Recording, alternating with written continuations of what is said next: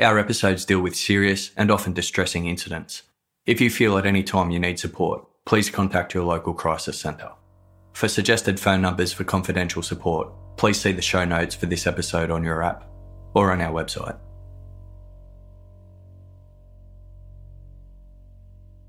On the night of Friday, October 3, 2008, Canadian couple Trevor and Marissa were out walking their dog in the quiet suburban district of Mill Woods in Edmonton South.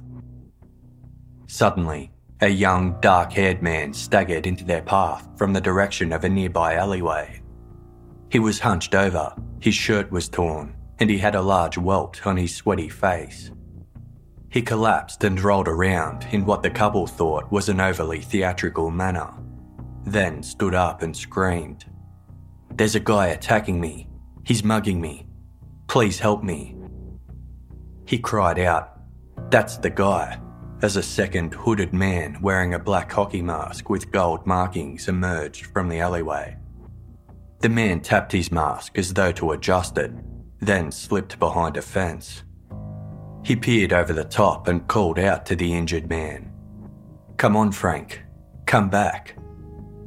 Though he sounded light-hearted and friendly, Trevor and Marissa felt uneasy. Suspecting the scenario was a setup to mug them, the couple hurried away as the dishevelled stranger cried out, "Can you at least help me get to my car?" Trevor wanted to help, but couldn't shake his suspicion that it was a trap. He and Marissa rushed home, where they called the police. Officers were dispatched to the alleyway, but the two men were gone, and nothing seemed out of the ordinary. They monitored the situation over the coming days, but received no word from the alleged victim, or further sightings of the assailant in the hockey mask.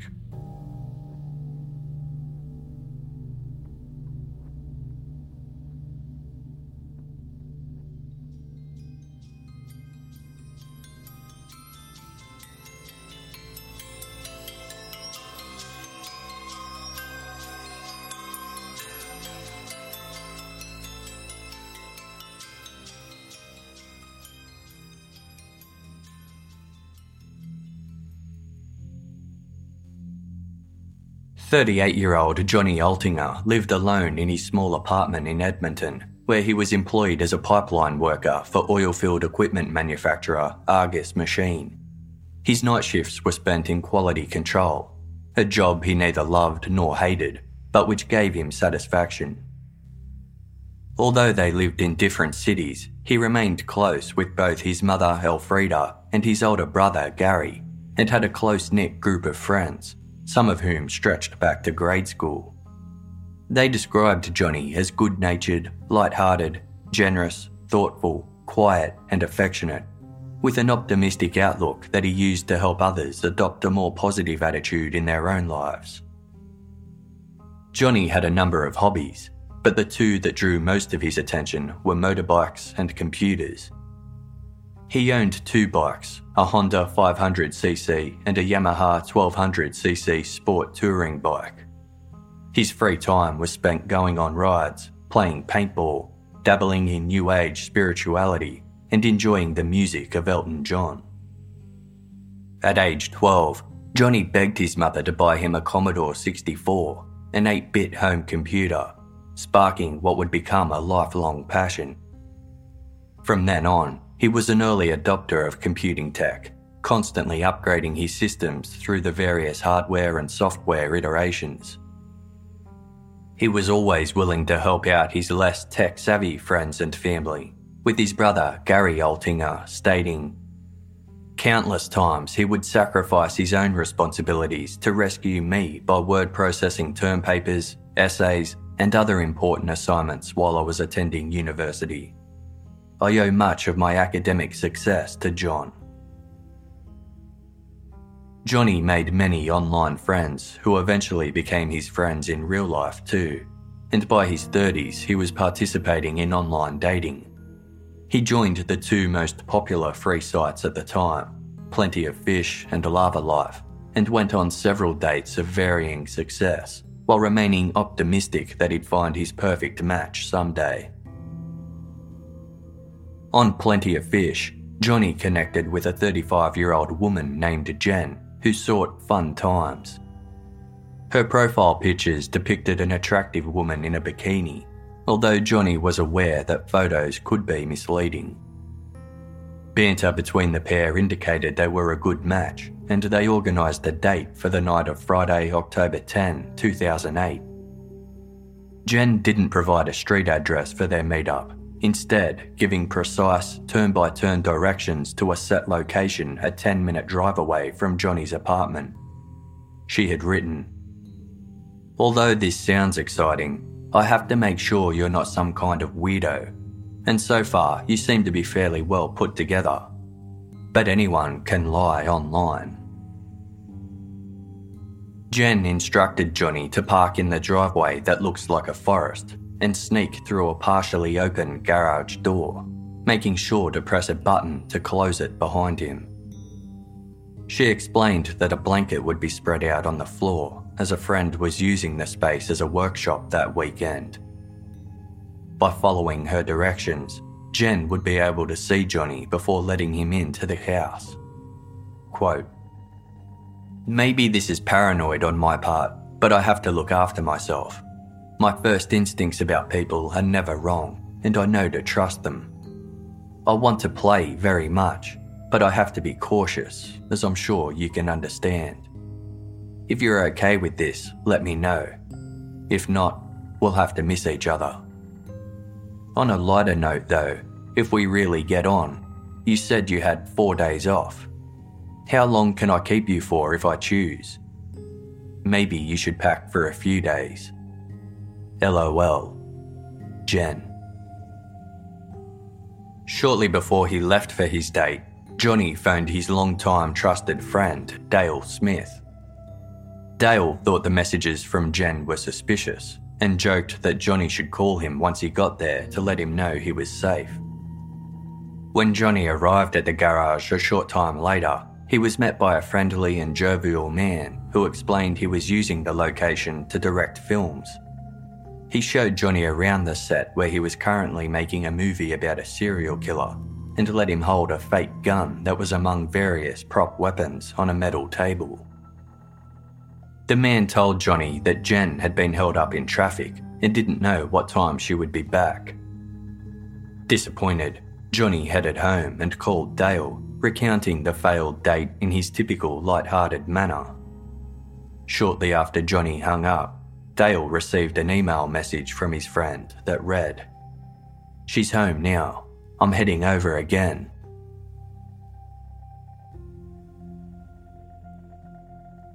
Eager to hear the outcome of the date, Dale left numerous messages for Johnny on voicemail and text, but he didn't respond to any. Dale hoped that it had gone better than expected and his friend just didn't have time to reply. By Sunday, his enthusiasm turned to concern when Johnny failed to meet for a scheduled motorbike lesson.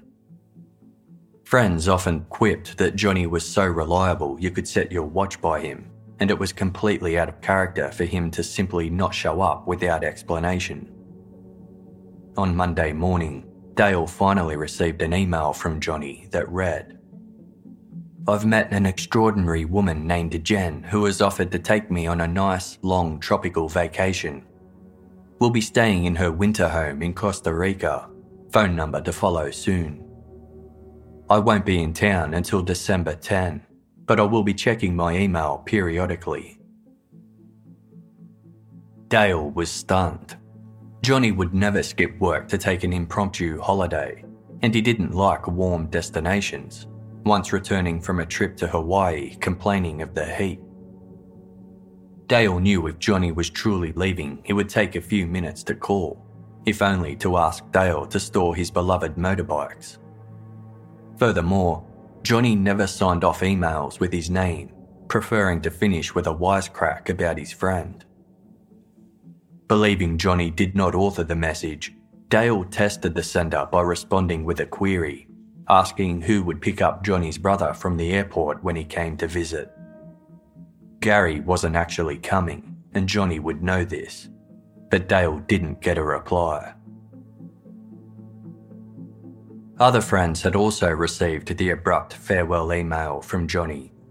Each replied asking him to get in touch, but none heard back.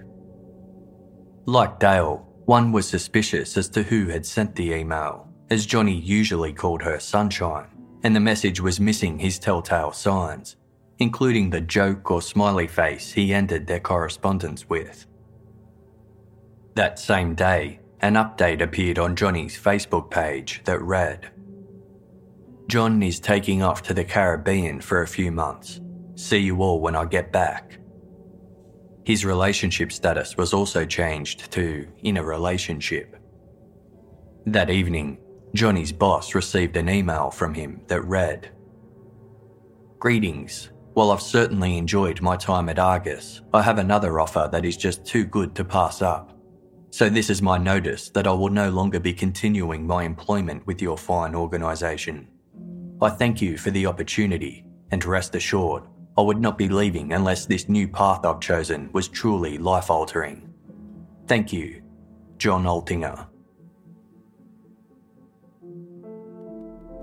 There was no further contact from Johnny over the following days. His boss wrote back to him, "John, there are many rumours floating around about what you have run off to do. All I need to know is where to forward your last cheque.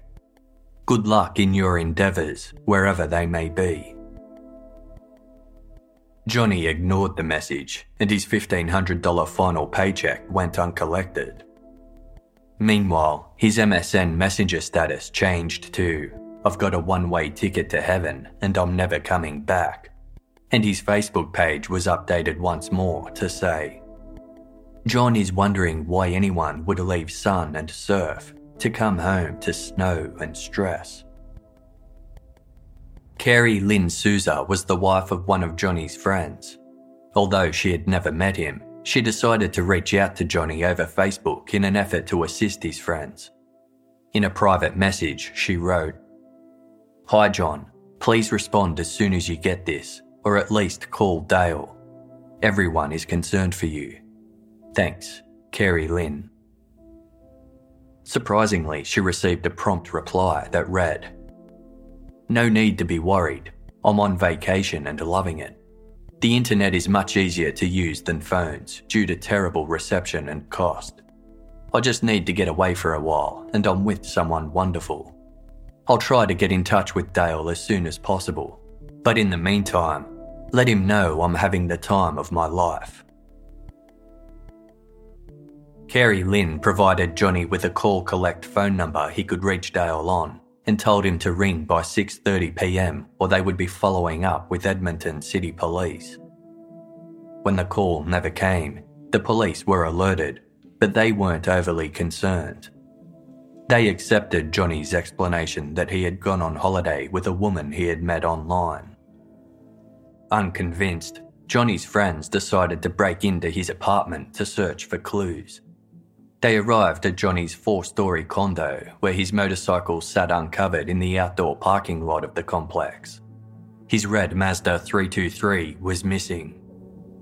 They broke a window to gain access to Johnny's apartment, finding dirty dishes in the sink, a paintball gun resting on his unmade bed, an open CD case on the white leather couch in the lounge room, his motorcycle jacket hung over the back of a kitchen chair, and his helmet on the table. The mess itself wasn't unusual, as Johnny was known to tidy up when he expected guests. Yet, the overall state of the apartment did not correlate with a person who had gone on holiday for an extended period of time. Johnny's laptop was missing, and strangely, so was his printer. In a surprise discovery, a desk drawer contained his passport, confirming he could not have gone to Costa Rica. The group returned to the Edmonton police with the evidence they had gathered. Realising the circumstances of his alleged departure didn't add up, police opened a missing persons file for Johnny Altinger on Friday, October 17, 2008, 1 week after his last confirmed communications. A search for his car at the airport came up dry, and his name was absent from the passenger lists of all departing international flights. The detailed instructions Jen emailed Johnny for their first date provided the strongest lead. Detective Bill Clark was surprised to learn that Johnny had forwarded the instructions to two friends before going out, including Dale Smith, who recalled his friend saying something like, "If anything happens to me, you'll know where to look." There were constant warnings to women on dating sites to exercise caution and to let someone know where they were going, but it was far less common for men to do so. The directions led detectives to a garage in a laneway in the residential area of Mill Woods in the city's southeast. They arrived close to midnight, finding the building locked with a combination padlock. The windows were covered up, but one constable peeked through a small hole and could see a light on inside. There didn't appear to be anyone in there, and the interior was clean. They knocked on the door to the adjoining house, but there was no answer. An application for a search warrant was denied, as there was no evidence a crime had been committed. However, police inquiries led to Kirkside Real Estate, who confirmed the garage had been leased to Mark Twitchell, an independent filmmaker. On the evening of Saturday, October 18, police called Mark and told him there was a problem with the garage he was renting. The director readily agreed to come and open it up. At around 11:30 p.m, a maroon-coloured Pontiac Grand AM sedan pulled up outside the garage and Mark Twitchell emerged. He was agitated as he had to pull over twice while on his way over to answer calls from Kirkside Real Estate, from which he surmised that someone had been using the garage without his knowledge and left the lights on. As Mark went to let the police into the building, he expressed surprise at the padlock on the door, explaining it was different from the one he'd been using. His combination padlock was silver on the outside with a black plastic dial in the centre, but this one was pure metal. Mark said he didn't know the combination and allowed officers to break it off. Mark explained that he rented the garage for $175 a month. The residential space was rented to temporary foreign workers, while someone else lived in the basement. Mark didn't have any contact with the other people in the building. As they entered the garage, a strong smell lingered inside, indicating something had recently been burned in there. The odour emanated from an oil drum in one corner that had scorch marks and contained charred remains. Mark said he ordered the barrel to use as a garbage can, and it had not been scorched when he had last seen it. He also noted that several things were out of place. Most of his roll of duct tape had been used, all his garbage bags were gone, and an unopened bottle of cleaner was now half empty. All the windows were covered from the inside, and when the roller doors were closed, it was impossible to see in. Mark explained that in late September he had filmed a scene for his short psychological thriller about a serial killer titled House of Cards. As it occurred at night time, he had to block out the daylight that poured into the building. There were a few red spatters about the garage, which Mark clarified were remnants of fake blood. The attending officers decided to call their staff sergeant, and while waiting, Mark Twitchell chatted with Constable Christopher Maxwell in a police car, preparing his written statement. It was a pleasant conversation, mostly centred on Mark's filmmaking and interest in the Star Wars movie franchise. When asked if he would be willing to come back to the station to answer some questions, Mark agreed. It was around 3:30 a.m. when Detective Mike Tabler interviewed Mark Twitchell. He was forthcoming and helpful, though seemed more interested in talking about his film career. He shared how he'd lined up A-list actors and a co-producer who worked on the 2001 heist film Ocean's 11 for an upcoming comedy, and discussed his plans to submit House of Cards to festivals or pitch it to investors in the hopes they would fund a feature-length version or television series. He described the scene in the garage, detailing how the production crew had made large quantities of fake blood using corn syrup and food dye, creating a realistic but messy result. Detective Tabler pointed out the coincidence that Mark was filming a serial killer movie in the very place a man had disappeared from.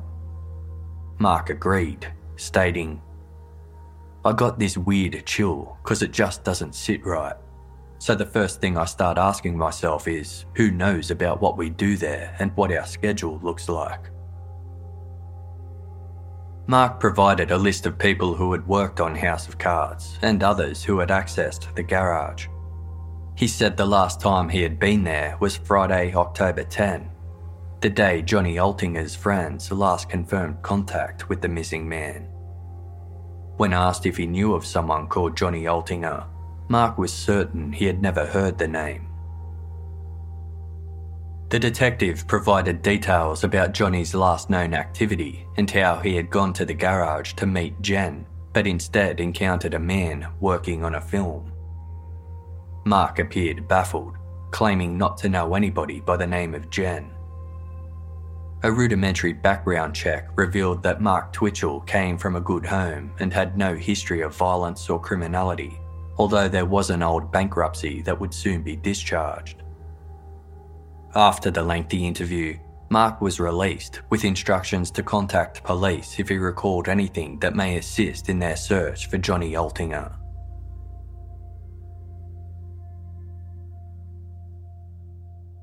The next day, Detective Tabler received a 3-page email from Mark Twitchell in which he recalled several strange occurrences he believed might be related to their investigation.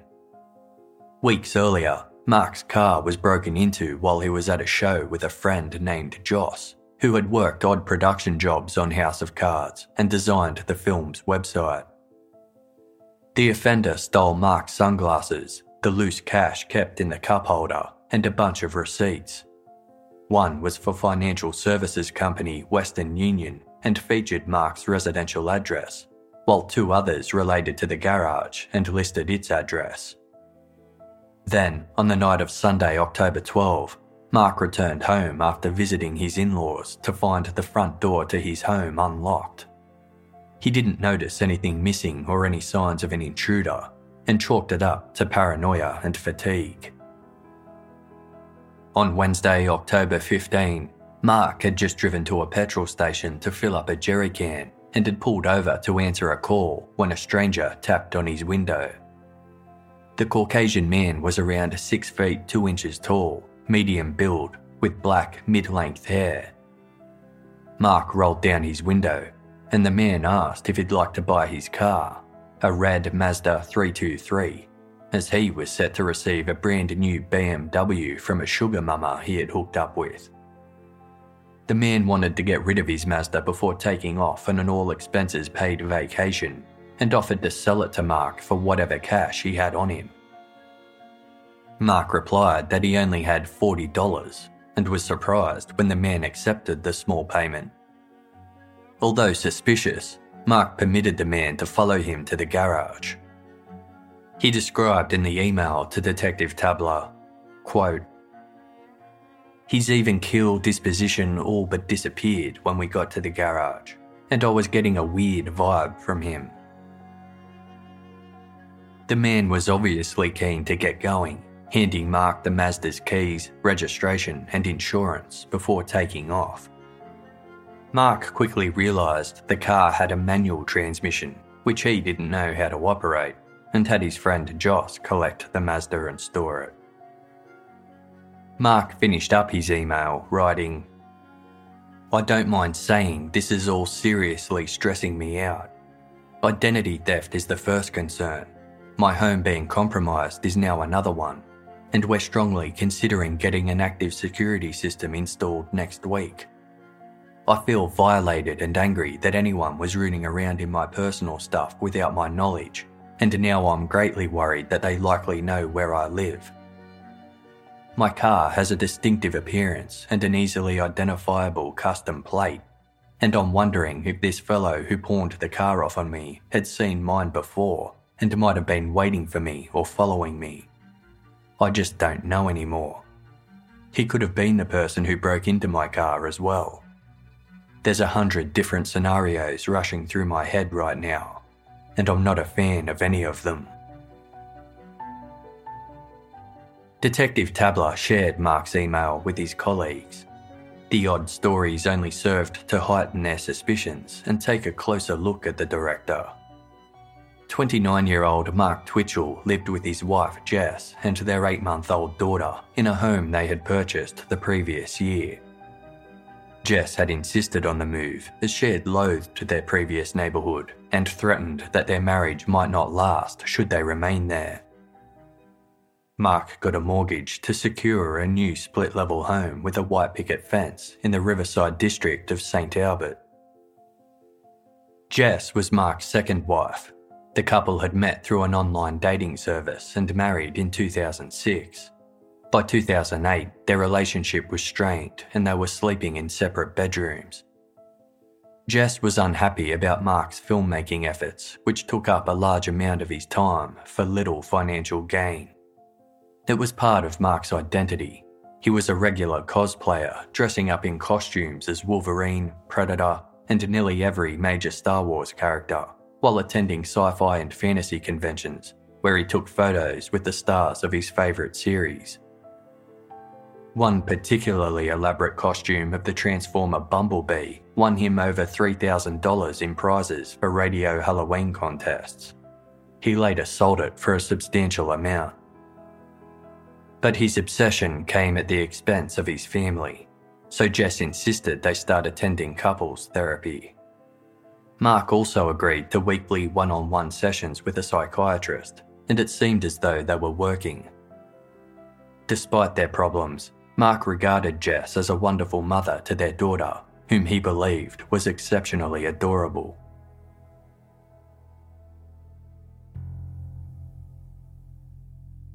On Monday, October 20, Mark Twitchell visited the Edmonton Police Service headquarters for a second interview.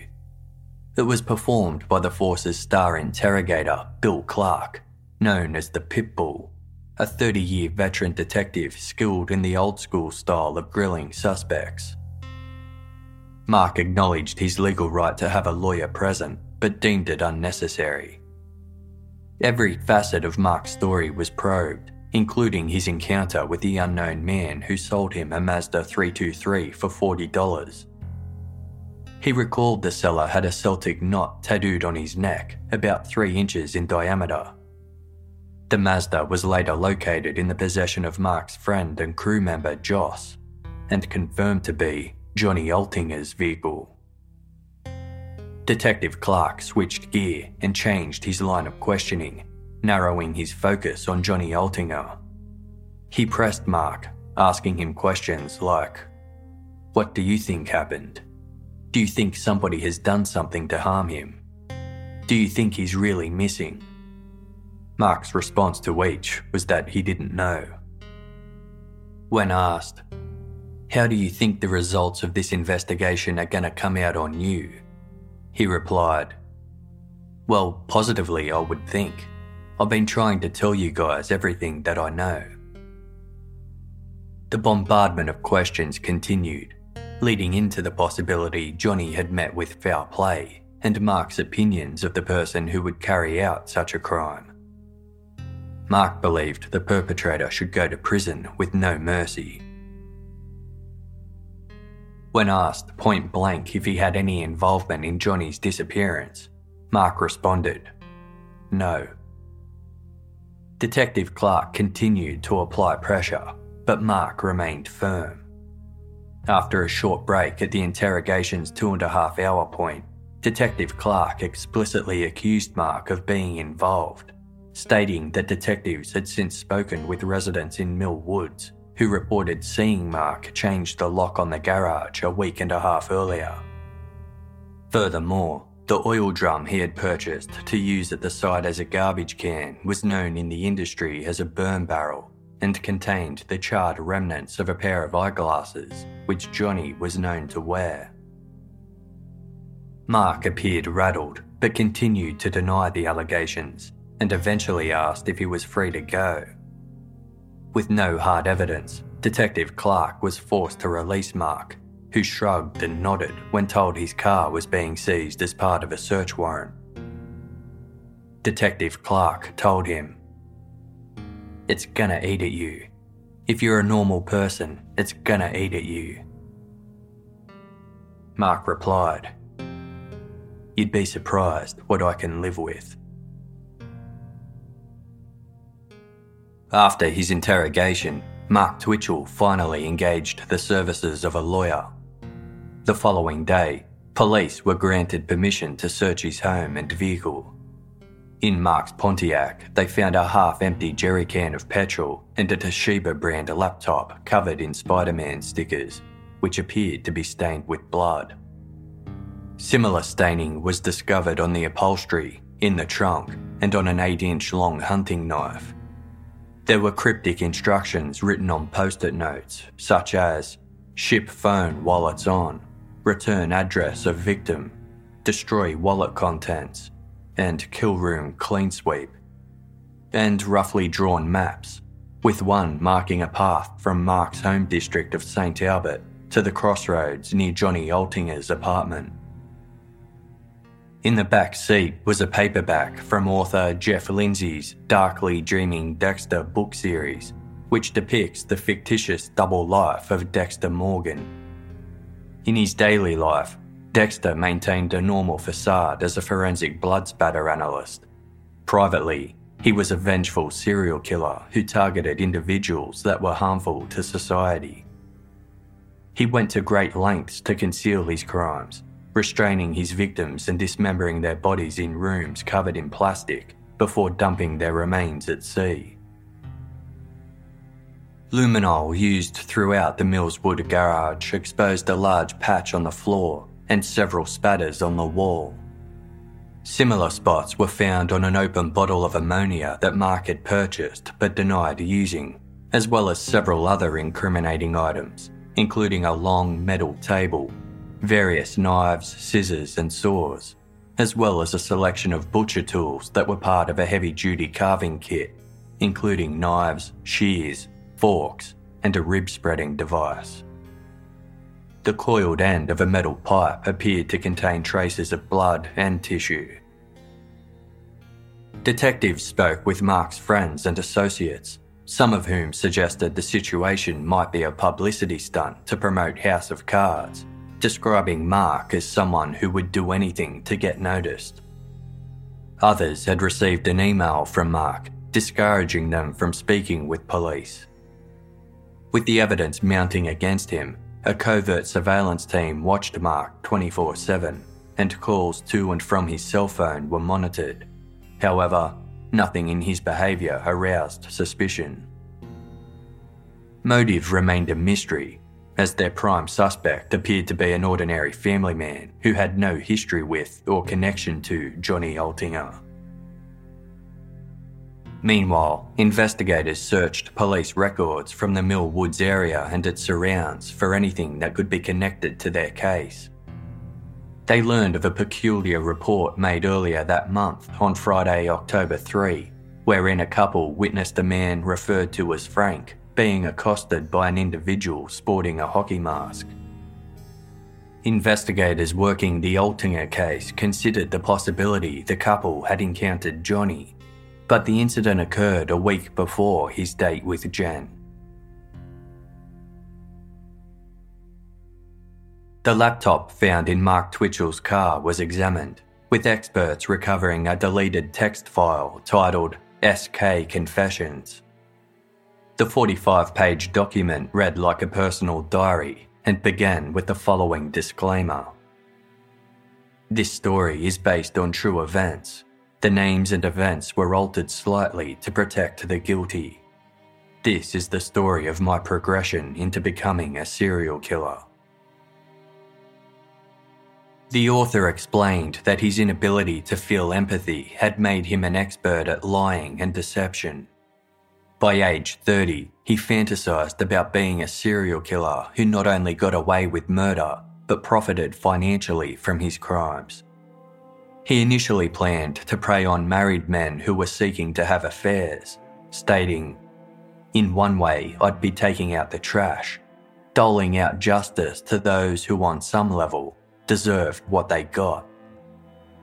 But after analysing the risks, he decided to instead target single men in their 30s looking for love, as he believed they would have expendable income and be easily seduced. Moreover, as these men typically lived alone, their disappearances wouldn't be detected immediately. The author researched and planned each step methodically. He wanted his murder weapon to be simple, elegant and beautiful, and chose a well-crafted hunting knife with an 8-inch blade that he found at a military surplus store. A hunter's game processing kit containing tools designed to butcher large animal carcasses provided him a clean way to dismember bodies. He described finding the perfect location to carry out his crimes, a, quote, double-detached garage for rent in the south of the city, tucked away in a quiet neighbourhood on a lot with a house occupied by tenants who couldn't even read English, much less speak it. Once his so-called little workshop of horrors was ready, the killer crafted online dating profiles to procure victims, first downloading an IP blocker so nothing could be traced back to him. He decided to carry out his murders on Fridays when he was supposed to be at a psychiatrist appointment, ensuring his wife would be none the wiser.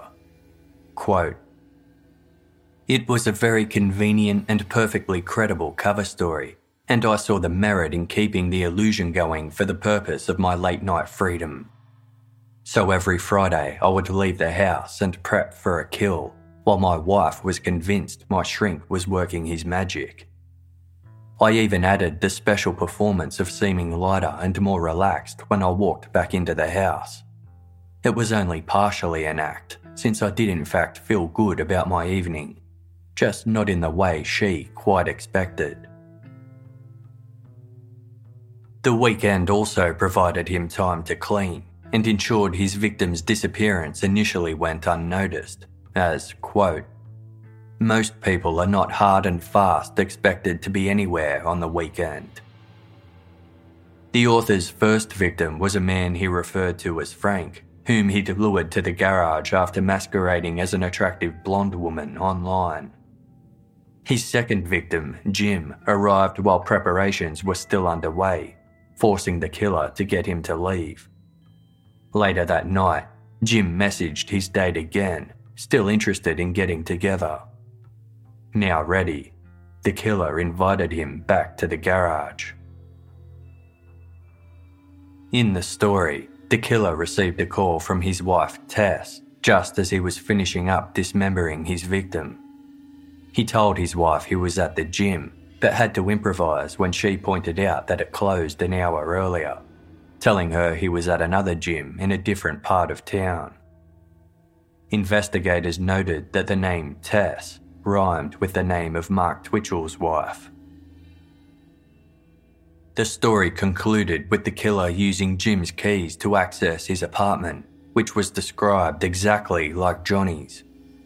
He took cash from a dresser and a few other items of interest, including a printer and a laptop. He was pleased to discover the device was still logged in to Jim's email and social media accounts. Quote, "I couldn't have had an easier time. I changed the auto response on his email to say he had decided to run away with the woman he hooked up with on Friday to go on a 2-month vacation to the Caribbean."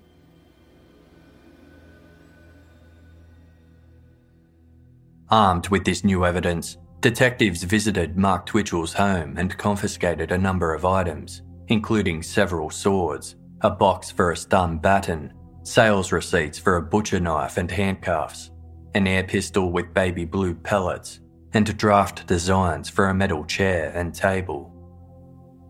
A search of the basement office uncovered a black hockey mask featuring 3 gold stripes and a cut-out chin. It was sitting on a pile of clothes near Mark's computer, which they also seized. There appeared to be bloodstains on a pair of his jeans and a sweatshirt. There were also burned DVD copies of the second season of popular television series Dexter, based on the darkly dreaming Dexter books. Mark Twitchell's wife, Jess, informed detectives that her husband was having an affair with an ex-girlfriend named Tracy, whom he'd met at college in 1997. At the time, he had lied to Tracy about his age and background and convinced her to date him, even helping design her 3-inch Celtic cross tattoo. But she ended the relationship after uncovering his deception. The pair reconnected in the fall of 2008, with Mark concealing their daytime trysts by telling his wife he was at work. Jess believed her husband was working through his issues during psychiatrist appointments on Friday evenings, but when she phoned Mark on the night of Friday, October 10, he claimed he was at a gym that she knew to be closed at the time. He clarified he was at their old gym, which stayed open later. She couldn't recall what time he returned home, but spent most of the following day with him, noting his mood was normal and he was, quote, easygoing, kind of relaxed. Jess revealed their marital problems began after a conversation in September, during which Mark revealed that he was unsure if he could feel empathy. In an effort to understand, Jess told the story of a woman who mistakenly left her baby in the car, resulting in its death. As a mother herself, Jess expressed a great deal of empathy for the woman, but Mark felt nothing. This upset Jess, who suggested he go to therapy. Mark's apathy appeared to be an ongoing issue, as his first marriage ended with divorce papers citing his extreme and repeated mental cruelty. A document on Mark Twitchell's computer titled Profile of a Psychopath appeared to be a self-evaluation against traits listed in the DSM-4, a manual used to help diagnose mental health disorders. In the document, Mark detailed his efforts to deceive those around him, including telling people he was at work when he was really spending his time in cafes. He had falsified documents to obtain a mortgage, which he paid off using money investors had supplied for his films. He described the psychological torture he had inflicted on his wives, manipulating them to believe his infidelity was all in their heads. When Jess caught him logged into a dating website, Mark claimed he had been hired to write an article about it and set up an elaborate series of fake email correspondence, and even hired an actor to play the role of the article's editor in an attempt to maintain the ruse. Another document investigators downloaded from Mark's computer was the screenplay for House of Cards. It detailed the story of Roger, a family man lured to a garage under the guise of meeting a woman he had connected with on an infidelity dating website. Once there, he's confronted by a man, quote, dressed in a large black PVC apron, with gloves and sporting a black street hockey mask with yellow streaks across it painted to look like a bear claw scratch, with the mouth cut out. Roger is then tortured, murdered and dismembered by the masked man. After the gory kill scene, the script cut to a suburban house in a twist ending that revealed the killer was a writer. Quote, he closes Microsoft Word, and a website showing the inside workings of a female profile on a cheater's dating site is the last thing to shut down. He puts the laptop into his carrying case and leans over to close a duffel bag containing gloves, a stun gun, and a black, mouthless hockey mask with yellow streaks on it. The screenplay's final line was, it's true when they say the best way to succeed is to write what you know.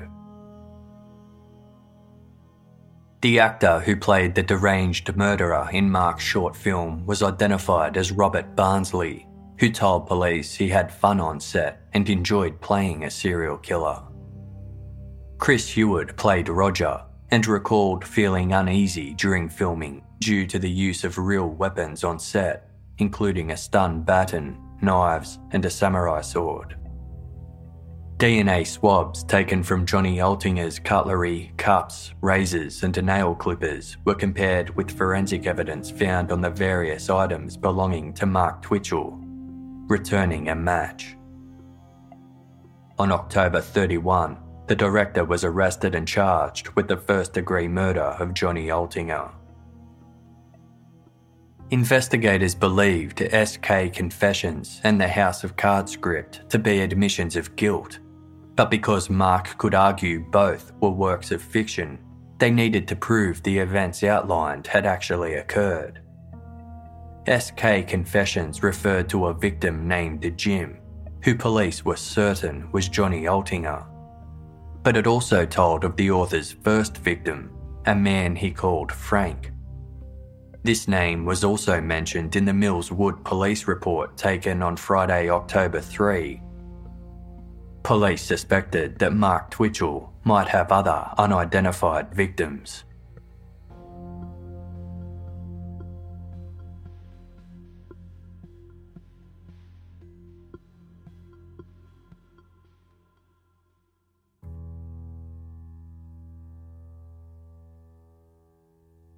In SK Confessions, the author described waiting for Frank while wearing his mask, which served the dual purpose of hiding his identity and protecting him from blood spatter. He wrote, "My kill room was perfectly prepped. Plastic sheeting taped together and around my table, a large green cloth screwed into the drywall ceiling to shield view of it from my guests' line of sight, and to shield me too, of course. I now stood but a few feet away from the front door, which I had locked, of course. The plan was to wait in the shadow of my curtain until he approached the door and shock him with the stun baton, followed by a sleeper hold that would sap away his consciousness so that I could tape him up and set him on my table." At the allotted time, Frank entered the garage through the half-open roller door. Several pages recounted what happened next, an ensuing scuffle, the wounds the killer inflicted, how Frank managed to break free, and the killer's frustration when his victim flagged down a couple who didn't assist but provided an opportunity for him to escape. This retelling in SK Confessions and the matching statement provided by the couple who happened across the attack indicated that Frank was a real person. In an effort to find him, investigators went public with the story. Newly separated at age 33, Gilles Tetreault was looking for love when he joined Plenty of Fish. In September 2008, he encountered the profile of a user called Spiderwebs, an attractive girl-next-door blonde in her 30s who was new to Edmonton and wanted to meet people. Gilles sent her a message and she responded immediately, introducing herself as Sheena. She invited him on a date and the pair scheduled to meet on Friday, October 3 for dinner and a movie. Gilles agreed to pick Sheena up, although she wouldn't provide an address or phone number, citing safety reasons. Instead, she gave directions to her home that he could access through the property's detached garage. Gilles didn't tell anyone about their arrangement, making his way to Sheena's Mill Woods property as soon as he finished work on the appointed date. He parked in front of the garage and headed inside, reaching a rear door that led out into the yard. As he touched its handle, someone grabbed him from behind and repeatedly struck his head with a blunt object. Assuming he was being mugged, Gilles turned to face his attacker, who was sporting a black hockey mask with gold markings. The assailant pressed the baton-type weapon against Gilles, causing electrical currents to surge through his body. The taser had little impact and Gilles managed to swipe it away, at which point the masked man pulled a gun from his pocket. He ordered Gilles to get on the ground and fastened the duct tape over his eyes when he obeyed.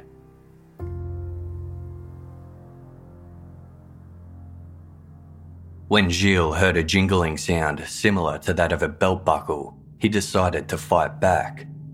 He staggered to his feet, ripped the duct tape from his eyes, and grabbed his assailant's gun, only to discover it was made of plastic. Gilles scuffled with his attacker, who punched him in the head. Gilles managed to slip out of his jacket, freeing him from his attacker's grasp. He rolled under the garage door and tried to run, but his leg muscles were weak from the taser, and he fell onto the gravel driveway. The attacker reached under the door, grabbed his legs, and started dragging Gilles back in. When he let go for a split second to duck beneath the door, Gilles stood and staggered down the alley towards a nearby walking path where he encountered a couple walking their dog. Although his cries for help caused the couple to flee, Gilles was able to get to his car and escape. His adrenaline wore off on the drive home, so he pulled over and passed out. When he came to 15 minutes later, he continued home where he treated his wounds and rested. Upon waking a few hours later, Gilles logged into his Plenty of Fish account to download the communications between himself and Sheena, only to discover her profile and messages had been deleted. The only evidence he had of their interactions were the directions she provided to the garage, which he had copied and pasted into a separate document. Gilles called his ex-wife and told her about his ordeal. She urged him to report it to authorities, and he agreed, but by the next morning he felt embarrassed and ashamed. Over the following days, Gilles' pain subsided, and he convinced himself the incident was likely just a botched mugging and nothing more serious. Friends and co-workers who heard about the incident and saw his injuries implored Gilles to speak to police, but he just wanted to move on. The following month, on Sunday, November 2, Gilles read an article about the murder of Johnny Altinger in the Edmonton Journal newspaper. In it, police appealed for the accused's first victim to come forward, and recognising the similarities to his own ordeal, Gilles went to the Edmonton police station. His story matched the attack on Frank as described in SK Confessions almost word for word. Gilles Tetreault later wrote in his memoir, The One Who Got Away, "I realised that I should be the one that was killed. Worse, I started to think that if only I would have gone to the police, John Altinger might be alive. If I had just gone like I said I would, nobody would have been killed. Guilt overwhelmed me." 2 days later, on November 5, Edmonton police received a series of chat logs from a woman named Renee from Cleveland, Ohio. She had been interacting with a Facebook account that featured an image of fictional killer Dexter Morgan as its profile picture. As a fan of the show, Renee hoped the profile belonged to actor Michael C. Hall, who portrayed the character in the television series. She came to learn it was actually run by an indie filmmaker called Mark, and their conversations grew sinister over time. When Renee shared her fantasy about cutting up her ex's new wife and drawing circles in her blood, Mark gave her detailed instructions on how to carry out the act and get away with it. He told her to build a kill room lined with plastic, just like Dexter, then lure her target in and disable her with a stun baton. He advised Renee to wrap her victim's remains in duct tape, place them in extra-strength garbage bags, and incinerate the body. He also suggested pulverising the jawbone and removing teeth and fingertips to avoid identification. In a message sent on October 5, 2 days after the botched attack on Gilles Tetreault, Mark informed Renee that a stun baton was ineffective and a sturdy pipe would work better. He also told her, "A hunter's game processing kit comes with everything you would need to cut the body into nice, manageable pieces." On October 10, hours before Johnny Altinger disappeared, Mark wrote, "Sorry this is so short, but I'm juggling 6 things right now, and it's time to shift down to 5. 4 days later, he explained, "This weekend I made the rounds to 2 family Thanksgiving events. and I've also had something else keeping me busy. But I'm really concerned about telling anyone because of the implications. Suffice it to say, I crossed the line on Friday, and I liked it. She last heard from him on October 27 via an email informing her there was a missing persons investigation, possibly a homicide, centred on the garage he used. However, he was confident police wouldn't find anything and told her not to ask about the details, adding, "Of course, all my recent delves into the darker fiction don't look good in all of this."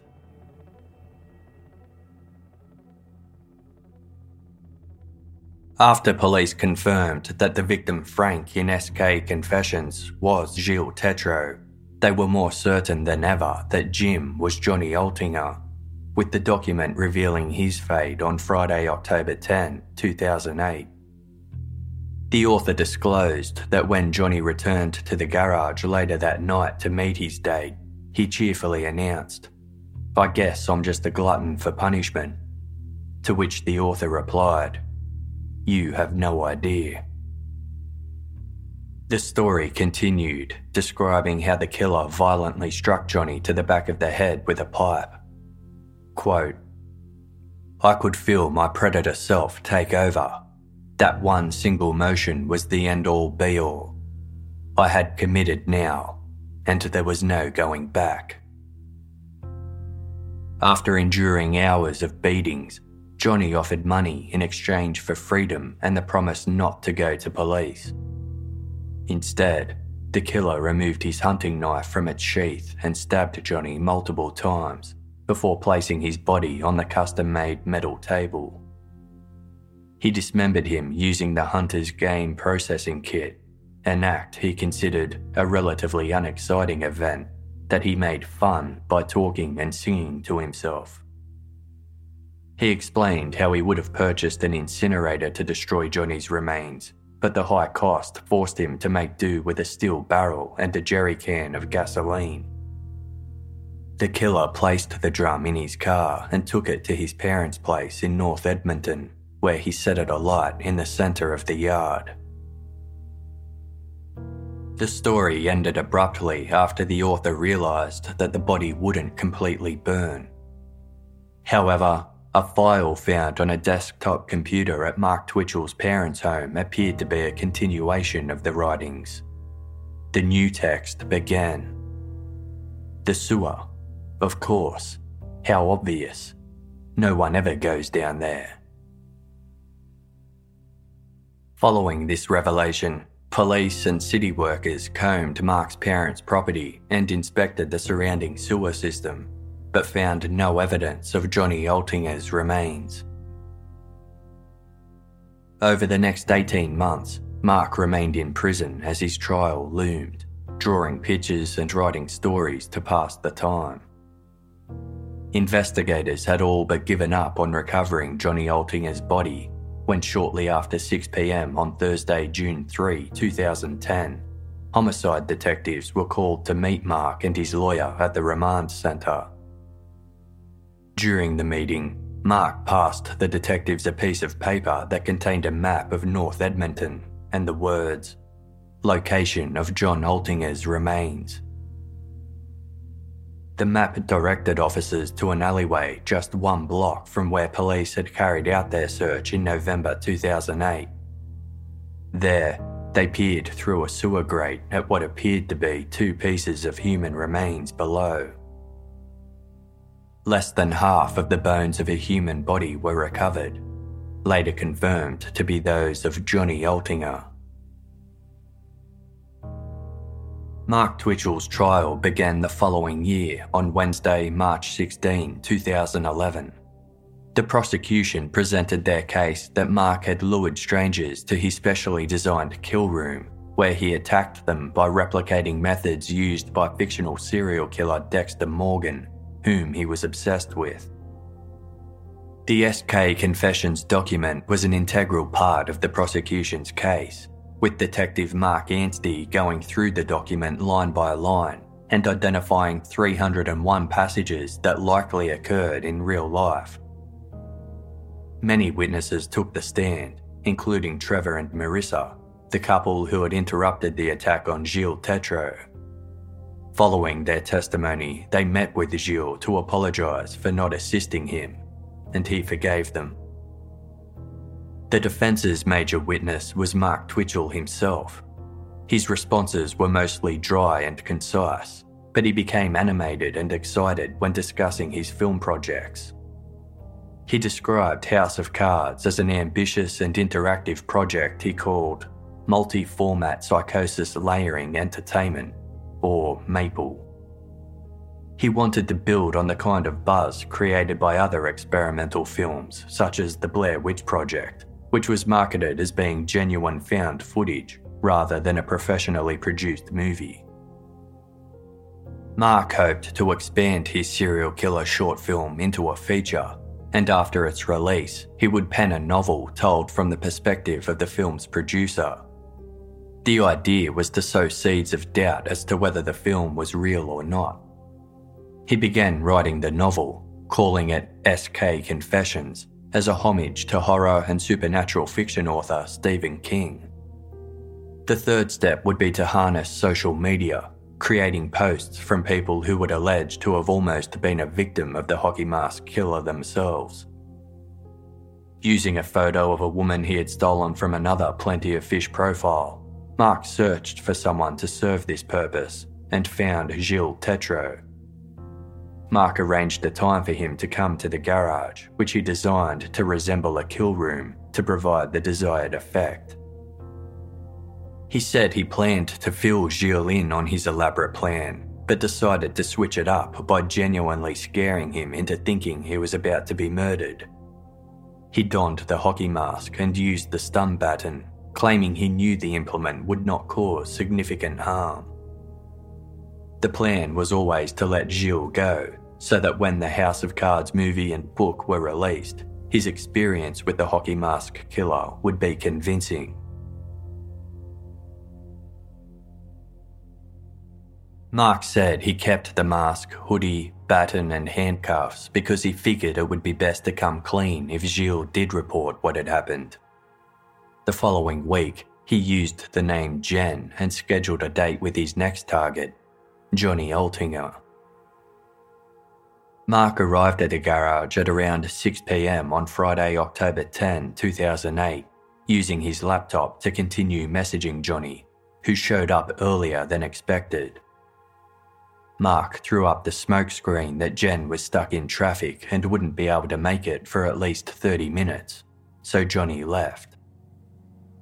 He wondered whether he should reveal the truth to Johnny over email or in person, and ultimately invited him back, still posing as Jen.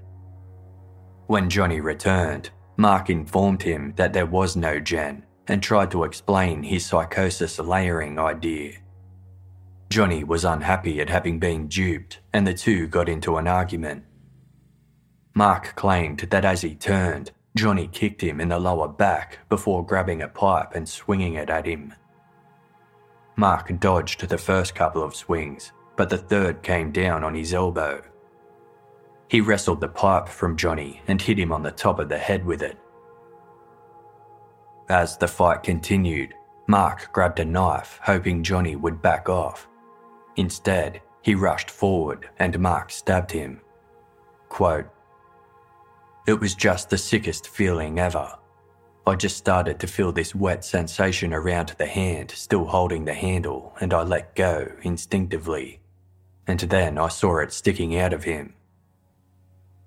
Upon realising Johnny was dying, Mark said, "It's one of those things when I'm just stuck there and can't decide what to do. I'm just frozen by inaction. There's a war going on between screaming out in my head, 'Call 911, but at the same time, how bad does this look? Take a look around. Look at what this place looks like."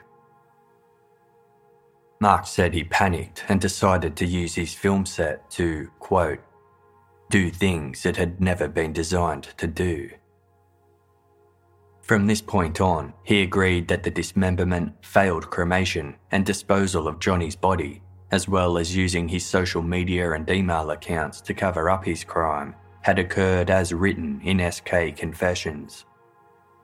However, he said the feelings described when cutting up the body were exactly the opposite of the truth. He felt weaker, not stronger, like he was carrying a heavy burden he would never be able to share. As for the messages Mark sent his Facebook friend Renee 4 days after Johnny's murder, in which he wrote, "Suffice it to say, I crossed the line on Friday and I liked it." He insisted this was in reference to his affair with ex-girlfriend Tracy. In summary, Mark's attorney maintained that Johnny's death was accidental and in self-defense, adding that SK Confessions was a work of fiction, or at best, a fictionalised version of real events. The prosecution pointed out that Mark Twitchell's entire life was built on fantasy and lies, and that his testimony should be taken with a grain of salt. He lied to his wife, his girlfriend and friends, as well as Gilles, Johnny, and the police. The prosecutor remarked that Mark's assertions that he only aimed to recruit strangers to help create an online urban legend were as ridiculous as the story about the $40 Mazda. On Tuesday, April 12, 2011, the jury found Mark Twitchell guilty of the first-degree murder of Johnny Altinger. In her victim impact statement, Johnny's mother, Elfrida, explained that Johnny's telephone company hadn't yet reassigned his number, so she constantly rang it just to hear his voicemail greeting. Quote, "He was a pure joy as a child. It was an amazing journey watching him grow in every way and make his way through life. There are no words to describe the pain and feelings of horror one goes through. I can't imagine the fear, desperation and pain Johnny must have endured. As a mother, I feel I can't think about it without going over the edge. There is no joy in life. It has been ripped away from me. I fear this nightmare and my grief will continue until my dying day. People have asked me if I wish there was still the death penalty, and I must answer no. My wish is for the perpetrator of this unforgivable and horrific act to reflect on his actions and die a slow death every day of his life." In his statement, Gary Altinger wrote, "I know my baby brother is never coming back. For justice to prevail, it would only be right that Mark Twitchell never see the light of day again."